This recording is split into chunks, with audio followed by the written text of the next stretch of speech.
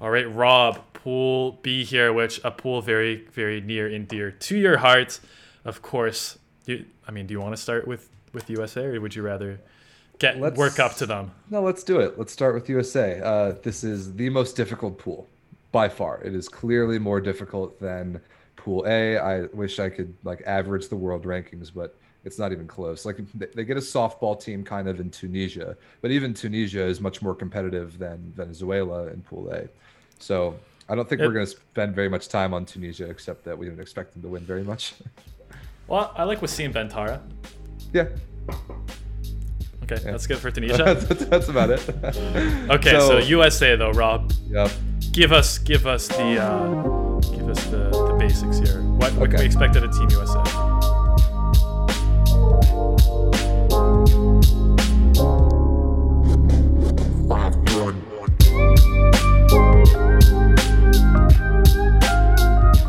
So I'm not going to spend that much time talking about the roster. If you want a lot more detail on the USA Olympic roster, go check out our friend Everett's podcast, the Volleyball Source podcast that I was on right after the USA men and women announced their rosters. I broke that down in detail then, and not really a lot has changed about my opinions now.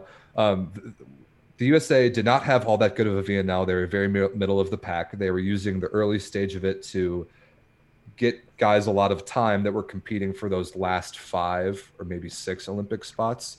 But the usual starters we already knew, and that's why we didn't see him much for the first part of VNL. That plus some very much needed recovery time.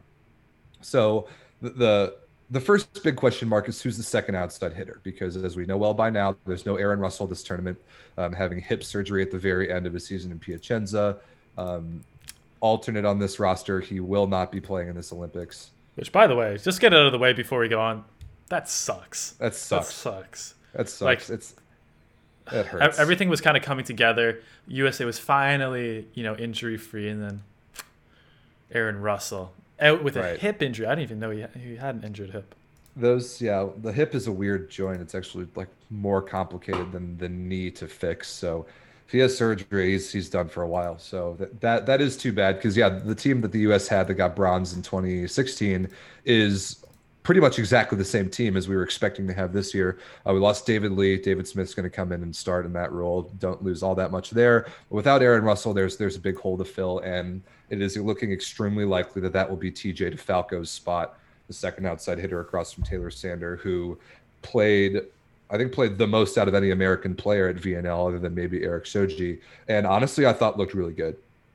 I was very happily surprised with what I saw from TJ DeFalco in Yeah, Rob. VNL. Here's a good number for you. Yeah, Uh, 41.3 hitting efficiency, which is right above Slivka, above Mikoletto, above Mazic, kind of right behind Semeniuk and Ishikawa. So yeah, I'll great, take that all great, day long. great job by DeFalco, who for some reason in my mind has always been like, because he's beach volley associated with beach volleyball, but I always had in my mind as like this pass first kind of defensive L2 guy, but really he's a very good offensive hitter.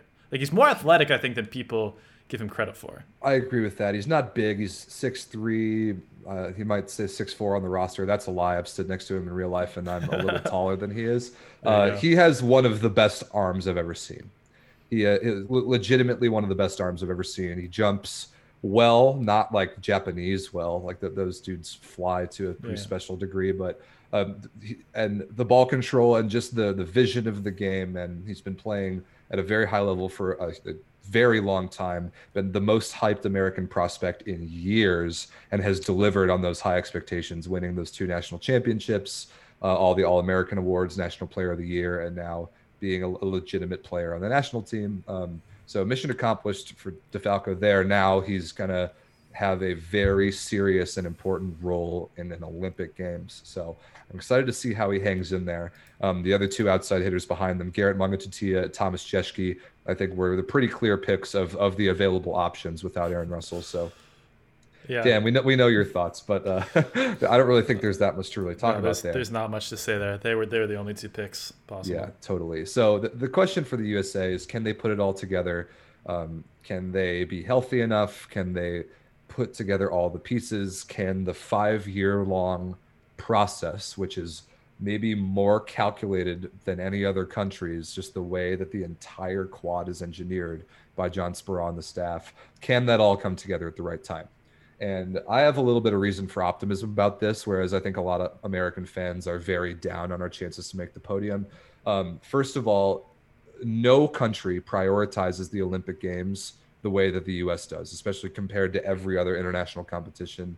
The U.S. knows and plans around the Olympics more than any other team, I think. For example, we played France in VNL, who is the Americans' first opponent in the Olympic Games. We played no starters, and Speraw went far out of his way to take all of the like FIVB microphones that they stick in to the huddle during timeouts, run away from them, and make it very clear to those guys saying, hey, stay away from any microphones. Don't say anything important. This is our first opponent in the Olympic Games. Don't give anything away. So that right there tells me that Speraw and company are keeping their cards as close to their chest as possible for anything that you're going to see in the Olympics. I think you know who you're going to see, but what tactically you're going to see is what the American coaching staff has always been really, really good at. So I think their strategy of being a process-driven team versus a results-driven team is really going to get put to the test in this Olympics, and they have an extremely difficult pool. It's just the way it is. Let's assume they beat Tunisia, who I believe everybody will.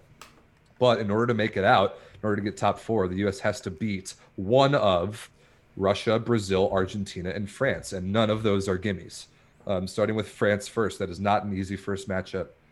Argentina, we actually usually play pretty well, which I can't say the same for Dan's native Canada, but that matchup doesn't worry me quite as much. But I'm thinking back to 2016 where the U.S. lost to Canada in the first match and then had to beat Brazil in Rio in order to get out of pools, and they did. So that sort of thing in pools is doable for the U.S., especially at the Olympics, and I do expect us to make it out, although probably in third place at best.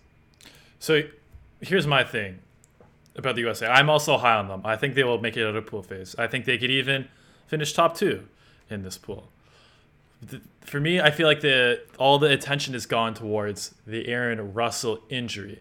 Whereas I think TJ DeFalco, if he's hitting above 40%, whatever, you'll take that. Like, Aaron Russell a lot of times doesn't hit above 40%. So, like, what's the issue? Like, you're not putting Aaron Russell in for his reception. So if you have the offensive production is replaced, for me, that's a win. I think the bigger issue that I've seen with Team USA is the middles, which was not, for me, I had no idea this was coming.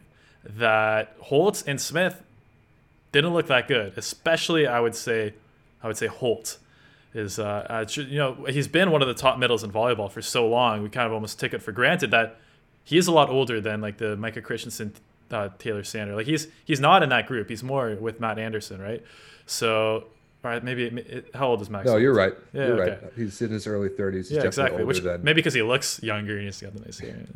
But I don't associate him with the older group. I associate him with the young group. But that's not the case. And I think you're starting to see signs of his age, starting with his season in Piacenza, now continuing on to VNL, where for me he's not an elite middle anymore, which is tough for USA, who's usually such a good middle team.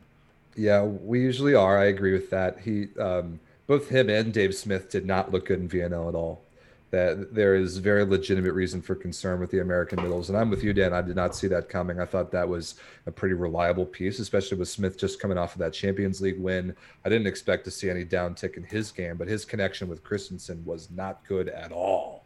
And Holt blocking was almost painful to watch at points in VNL. He was making these really bad, lazy, late moves to the pins, not sealing the net at all, getting so many balls that just dribble down his chest and fall on his side of the net. There's way too much of that. And the choice to take Mitch Stahl as the third middle blocker was a really interesting one. I didn't love that pick at the time. I've kind of gotten over it because I still don't expect him to play that much.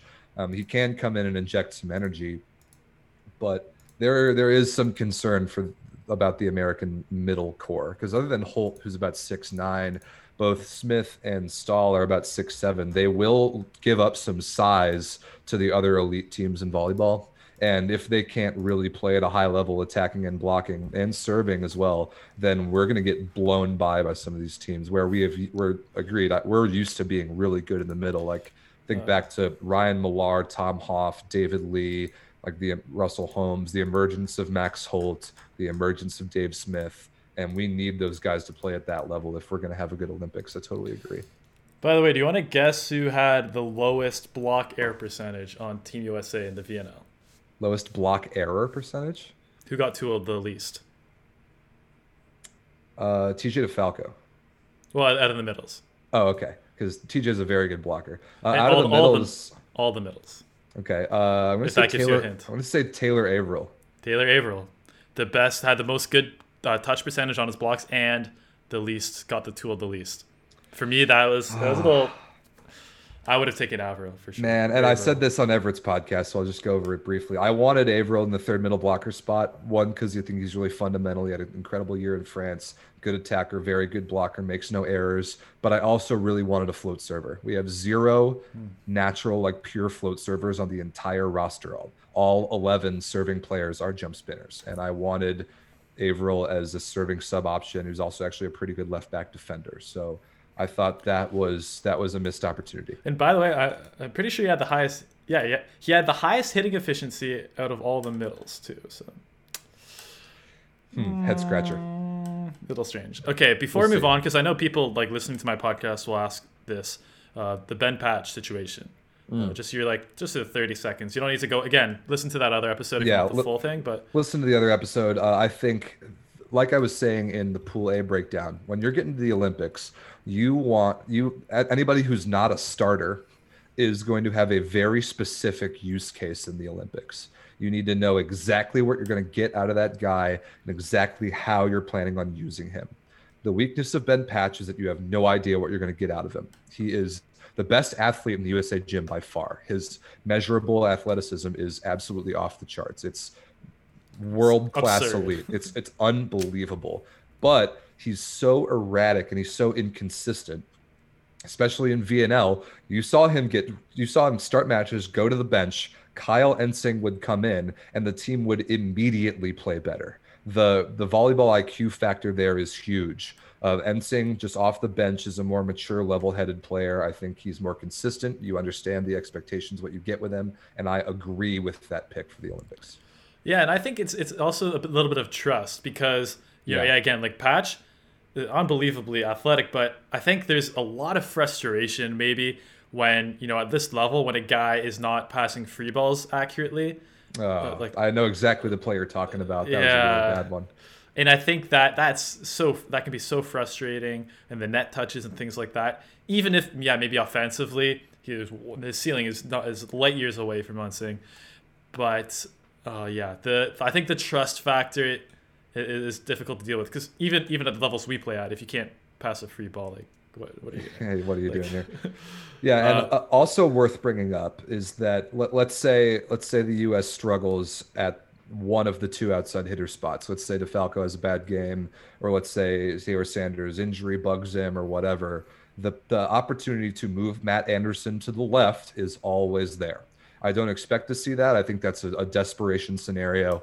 But if we had to do that and you had to put in an opposite to start and play the match, the most consistent player whose expectations and whose performance is likely to be understood is Kyle Ensing. For sure.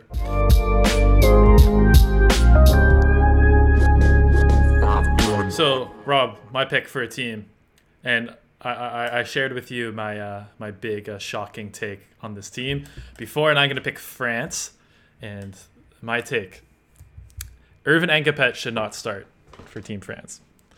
And if we're going down to the stats, it's similar to Kubiak. He's hitting in this low 30s hitting efficiency. The passing, where you would expect Engapet to be, that's where his bread and butter. He's like an all-round outside hitter. He can hit, he can pass, he can serve. Passing's not that good. So you combine that with, and I like Engapet. He's a really fun player to watch. He's been one of my, I would say, one of my favorite players to watch throughout his career. But right now, the body language is really tough to see out there, Rob. I mean, he's sulking a lot. He's yelling at people. And I don't know, maybe that's okay with the French team. Maybe it's the kind of relationship they have. We don't know. But at the same time, it must get on people's nerves, especially when he's not bringing it on the volleyball court, right, to deal with for the other players. I agree. The body language point is it doesn't manifest itself in stats. And unless there's some really advanced stuff that you're looking at over there. But it's so visibly noticeable. It just is. It's almost painful to look at him like sulk around the court when things don't go his way. It's crazy for a player of his caliber, and we know he's like. We've gotten to know his personality over the years. He's a very fiery, competitive personality. He's gotten into it with other teams before. He's had some off the court issues, but he's such an electric player on the court that we always want to see him out there. But volleyball, the most team sport on the planet, in my opinion, you just can't have that. You just can't have that on your team. And when the efficiency numbers aren't quite there to back it up, I'm with you, Dan. You get a very consistent, predictable output from Trevor Clevenot, who I've actually never really liked that much as a player, but you do know what you're going to get from him. And then if you look at the numbers, he's their best outside hitter. And then out of nowhere, a player who we've kind of trashed the last year or two, Kevin Tilley, had an unbelievable VNL. Yeah, and I think we had legitimate reasons to criticize him. He was probably the least efficient hitter. No, he was the least efficient hitter in all of the Superliga this year. He looked pretty bad out there. But I mean, he looked unbelievable. Like he was hitting these like crazy like athletic line shots. He was sharp angle against three blockers. Like he was doing some really special things. Coming out of the pipe a bunch and hitting those really well. So for me, put Tilley and Clevenot out there, and they're both really good. Anyway, Ngapet wouldn't be on the team if he wasn't going to start. There's no way. I don't think even if you're Phil Jackson, you can manage to pull that one off. But yeah, same with Kubiak. I think he will start. It doesn't necessarily mean that he should. And you already did a podcast, Dan, about the French roster when it came out. So there's not that much to talk about the roster. But true. I'm interested to see what setter they go with and what opposite they go with, because there's that interchangeable. And like I said in our CUV segments, I think the setter position will depend on the matchups, because Brizard, bigger, more physical, more athletic, especially when they play Russia, who Brizard played against domestically in club this past year. I think you can expect to see Brizard play against Russia, because otherwise Kliuka and Volkov will abuse Tony Udy to no end as a blocker. Yeah. But the other matches, like the Argentina matchup, I expect Tony Udy. Probably the USA matchup, I expect Tony Udy. Brazil, honestly, not sure. He did stuff block Yohann Leal that one time, so maybe you get Tony Udy in there. I feel like he's done it multiple times. I think he has. I actually think he did it. Maybe it wasn't Leal, but it was somebody. No, who was it? I think wasn't it Leal twice in that one game? I don't know. In club, yeah, but he got someone in Nations League too. I can't remember who. Tony Udy's always good for one of those, like every two or three games. It's electric too to watch him. So I like France, except in the first match when I want them to lose 3 out of the US. But I actually do pick them to make it out over Argentina, who we should probably talk about next. All right, let's do Argentina. I would agree with you there. And Argentina, maybe it's because they everyone was like, oh, they didn't have their full roster at VNL, blah blah blah. They looked pretty bad in a VNL to me. Even didn't look that even good. At the beginning when they had on paper almost their full starting lineup with Decheco and Conte and all these guys. Yes, they definitely missed Santiago Donati, who's incredible libero, like one of the best in the world. But Facundo Conte, I don't think people talk about it. He was almost one of the worst players at VNL. He could not pass a ball, couldn't hit a ball, and he's a player who I traditionally think very, very highly of. Agreed. So I'm surprised that and it's not like he had maybe this is also, I'm kind of working it through my mind as we do this live. But maybe he was like, that was part of the reason for Sada Cruzeiro's shocking loss in the quarterfinals of the Brazilian League, is that Conte is not able to play at that level right now. So I'd have to go back and check some more Brazil stats to nail down this hypothesis, but we'll see. Argentina's a weird case. You got Soler and Crair in the middle, at least I assume, who are both phenomenal. Not Crair. Is Crair on the roster? I would assume it'd be Lozera right now. Lozera, yeah. Whichever. Soler is outstanding, especially when paired with Decheco. No problems there. Opposite's a big question mark for them. They've got Bruno Lima, who we would have expected to make a jump to a higher level at this point in his career than he has. Just pin firepower and consistency. I just don't know what to expect from Argentina right now. Yeah, and I think I've gone over this. By the way, Crair is not even on the roster. It's Ramos, Soler, and Ramos. Lozera. Gotcha. Who I shouldn't say Lozera. I like Augustin Loser, even though he's really good. But yeah, Bruno Lima. I mean, he's not. They don't have that firepowered opposite, which is seeing them cause huge issues for them. And then you have, okay, Conte's been the go-to wing hitter, and that's fine because he's usually can take on that role. And then you have a guy like Nicolas Mendez, who's kind of the smaller passing. But if Conte's not doing that role, like their out of system is like not good. Like nothing. Like it's nothing. They have no one they can go to. And yes, De Checo is going to set everything humanly possible to one of the middles. But yeah, Argentina is kind of a fragile team. When one thing doesn't quite go right, especially in side-out offense, they can really, really struggle. They can really kind of fall apart in ability to hang with the elite teams. And I think, especially at the Olympics, the other really good teams in this pool will find a way to put cracks in that Argentinian frame and figure out how to exploit them.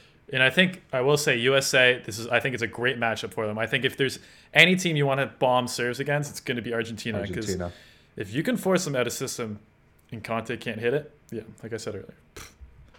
The U.S. is a really good block transition offense. Exactly. Yeah. I think that's kind of why we've always matched up pretty well with Argentina, is we are able to get them to a point where their offense is a little more predictable and then just execute. I think that's what we've always been really good at. All right. Do you want to hop on over to the other? Oh, by the way, Argentina going through the next round for you. I do not think so. I think that between Brazil and Russia, who I think are the two best teams in this pool, I think the U.S. and France will make it through, and I think Argentina might be on the outside looking in. Totally agree. All right, let's go to the other South American team then. The reigning champions of VNL 2021. And a team that looks really, really good. That's Brazil. Dude, I did not expect to see Brazil be that good at VNL. They were awesome. Yes. No, fantastic. And I mean, we should expect it again. They're an elite team that they were already the Olympic winners, and then they added Yoandy Leal, who's like provides that nice extra bit of juice to their team. But I think like one thing I didn't expect, Wallace de Souza. I mean, maybe we should have expected it because he actually did have an underrated, really great season in Turkey, which I don't think people realize because he was so off the radar. But yeah, he was great. Yoandy Leal again had a great season in Lubi Civitanova. Lucarelli, the guy Tremendous. who didn't maybe have the best club season ever, but he was unreal during Nations League. So, and Bruno, and then whichever middles they want, like Mauricio Souza owned the two Polish middles in the VNL Championship. Where did that come from, Rob? Mauricio Seriously. Souza. And then Lucas just showed up like wearing the mask and everything, like just in time for VNL finals, came back and was his usual self. Like, yeah, Brazil has no weaknesses. I couldn't believe how good they looked. I thought that maybe after the last Olympics, which, let's be serious, like Italy was never going to beat them in that championship game in Rio. But this quad, I expected them to kind of start to fall off just a little bit as some of those guys start to get to that tipping point in age, like we kind of talked about with Juan Terena. That hasn't happened. After a pretty lackluster 2019 VNL, this VNL, they played a lot of starters, a lot of the tournament, and they were tremendous. They were really, really good. Their block touch transition defense, even just like open backcourt defense, was out of this world good. Their service pressure, their side out offense, they really have no weaknesses. And I do expect them to win this pool. Yeah, the only thing I'm a little surprised by is taking Thales Haas, the libero, over Mike Reyes. Me too. Because Thales Haas is in there for one reason. There's only one skill I think that he's better at than Mike Reyes, and that's passing jump serves. Yep. Which I think and he's one of the best liberos in the world. That one specific skill, I think, floor defense setting, passing float serves, make a lot better. But Thales Haas, but it makes sense. They probably looked at who's in their pool: Russia, USA, especially France, all big jump serving Argentina. teams. Yeah, Argentina. Mostly. Maybe, yeah. Argentina as well, but I don't think Brazil's worried about Argentina. I think they beat them every single time. I think they know them well enough. That is a one-sided rivalry. Yeah, but I think for sure USA, Russia, they were looking. I was like, okay, maybe Mike's the better player, but we saw at Thales Haas how useful that one skill was against Poland in the final. So specific use cases at the Olympics, Dan. That is a great point. Yeah. So Brazil, Yeah, I agree. Favorite to win this pool. They looked really good, but there's still like some part of me that knows all these guys from their individual club season, and I'm like, oh, I don't know. Maybe I've watched too much club volleyball, but it still doesn't add up to me as like the best team in the tournament. Same. It didn't add up to me either for a long time. Like this, just kind of odd to see them all come back together after a couple weird years for lots of reasons, and then come back and be the best team in the tournament. That was confusing to me, and I couldn't quite put my finger on why that worked so well, and I still can't. So we'll see how it goes in the Olympics, I think. But Rob, I've been looking at the VNL stats over and over, and I think there's not an obvious thing that Brazil's like why they're so dominant, why they're winning so many games. Didn't you say their side out percentage was first? Yeah, that's maybe the one thing that's like that stands out. Their reception, a combination of reception, setting, attacking, really hard to beat. Yeah. All right. Last team of Pool B, the ROC, the Russian Olympic Committee team. An interesting one here, Rob. The tallest team in the tournament, the youngest team in the tournament. Just sounds weird to say about Russia, but what do you think of their chances? Because for me, they left VNL with lower expectations from me than they came into it with. Agreed. I think you and I both picked them to win VNL, and that was for pretty good reason, and that just did not happen that way. I don't know. It was a hot and cold tournament for Russia, and a hot and cold tournament for them as a team, and for a couple players. We already talked about a little bit Igor Kliuka's lack of total elite consistency. Well, how about this for elite consistency? Okay. Hit under 30% efficiency. That's not elite consistency. No. His passing was all right, but it's it's the kind of at the top of the bottom third of passers, whereas what you would kind of expect out of him. But yeah, that hitting efficiency for a guy who's like has a 40-inch vertical and is like 6'10". There's something else going on where he's not hitting well enough. Yeah, that doesn't make sense. He should be going OT on blockers. He should be able to swing for fingertips. He should be literally unstoppable out of the BIC, which in general he is. I don't know. I don't know why he was unable to sustain that high level that we kind of expect from him, because like the point I made earlier is that when he is really on the elite levels of his game, he has a legitimate case for the second best outside hitter in the world behind Wilfredo Leon. But when he's not, we just forget about him entirely. I don't think he ever has garnered the criticism when he doesn't play well that maybe he deserves, to be honest with you. Well, he had a pretty, not the greatest season in Zenit St. Petersburg, I would say. Kind of the reason why they lost. I mean, they went far, but a lot of reason they lost to Dynamo Moscow was because they couldn't rely on Igor Kliuka as that superstar player. That was once Victor Poletayev got hurt in that season. Yeah, and exactly. The Russian national team though is going to have kind of the same problem, because with Maxim Mikhailov, who is one of the great players of all time, you know exactly what you're going to get out of him. He's going to hit something about 40%, which is amazing at a pretty high volume load. But if you get to the point in a match where everybody in the gym knows the ball is going to Mikhailov, it's not like you're going to stop him, but you might at least be able to slow him down so that you can turn a couple points in transition. And Russia needs Igor Kliuka to be clutch after point 20 in sets at the Olympics. That is really, really important for them if they want to win a gold medal. Yeah, for sure. And I like Dmitry Volkov. And I think people see like the really high scoring totals from Dmitry Volkov, but he's never been that efficient. That's not his role, is to be that super clutch end of game guy. It's more to get a lot of the junk points out of the way. He's going to hit a lot of resets. He's going to hit a lot of teams hits to put other teams out of position, but he's not like the terminal scorer that you want. He's good at that. That's his role. That's what he's very good at. Yeah, and a great server, by the way, now too. Yep. I think I mentioned that before, but his serving has really improved.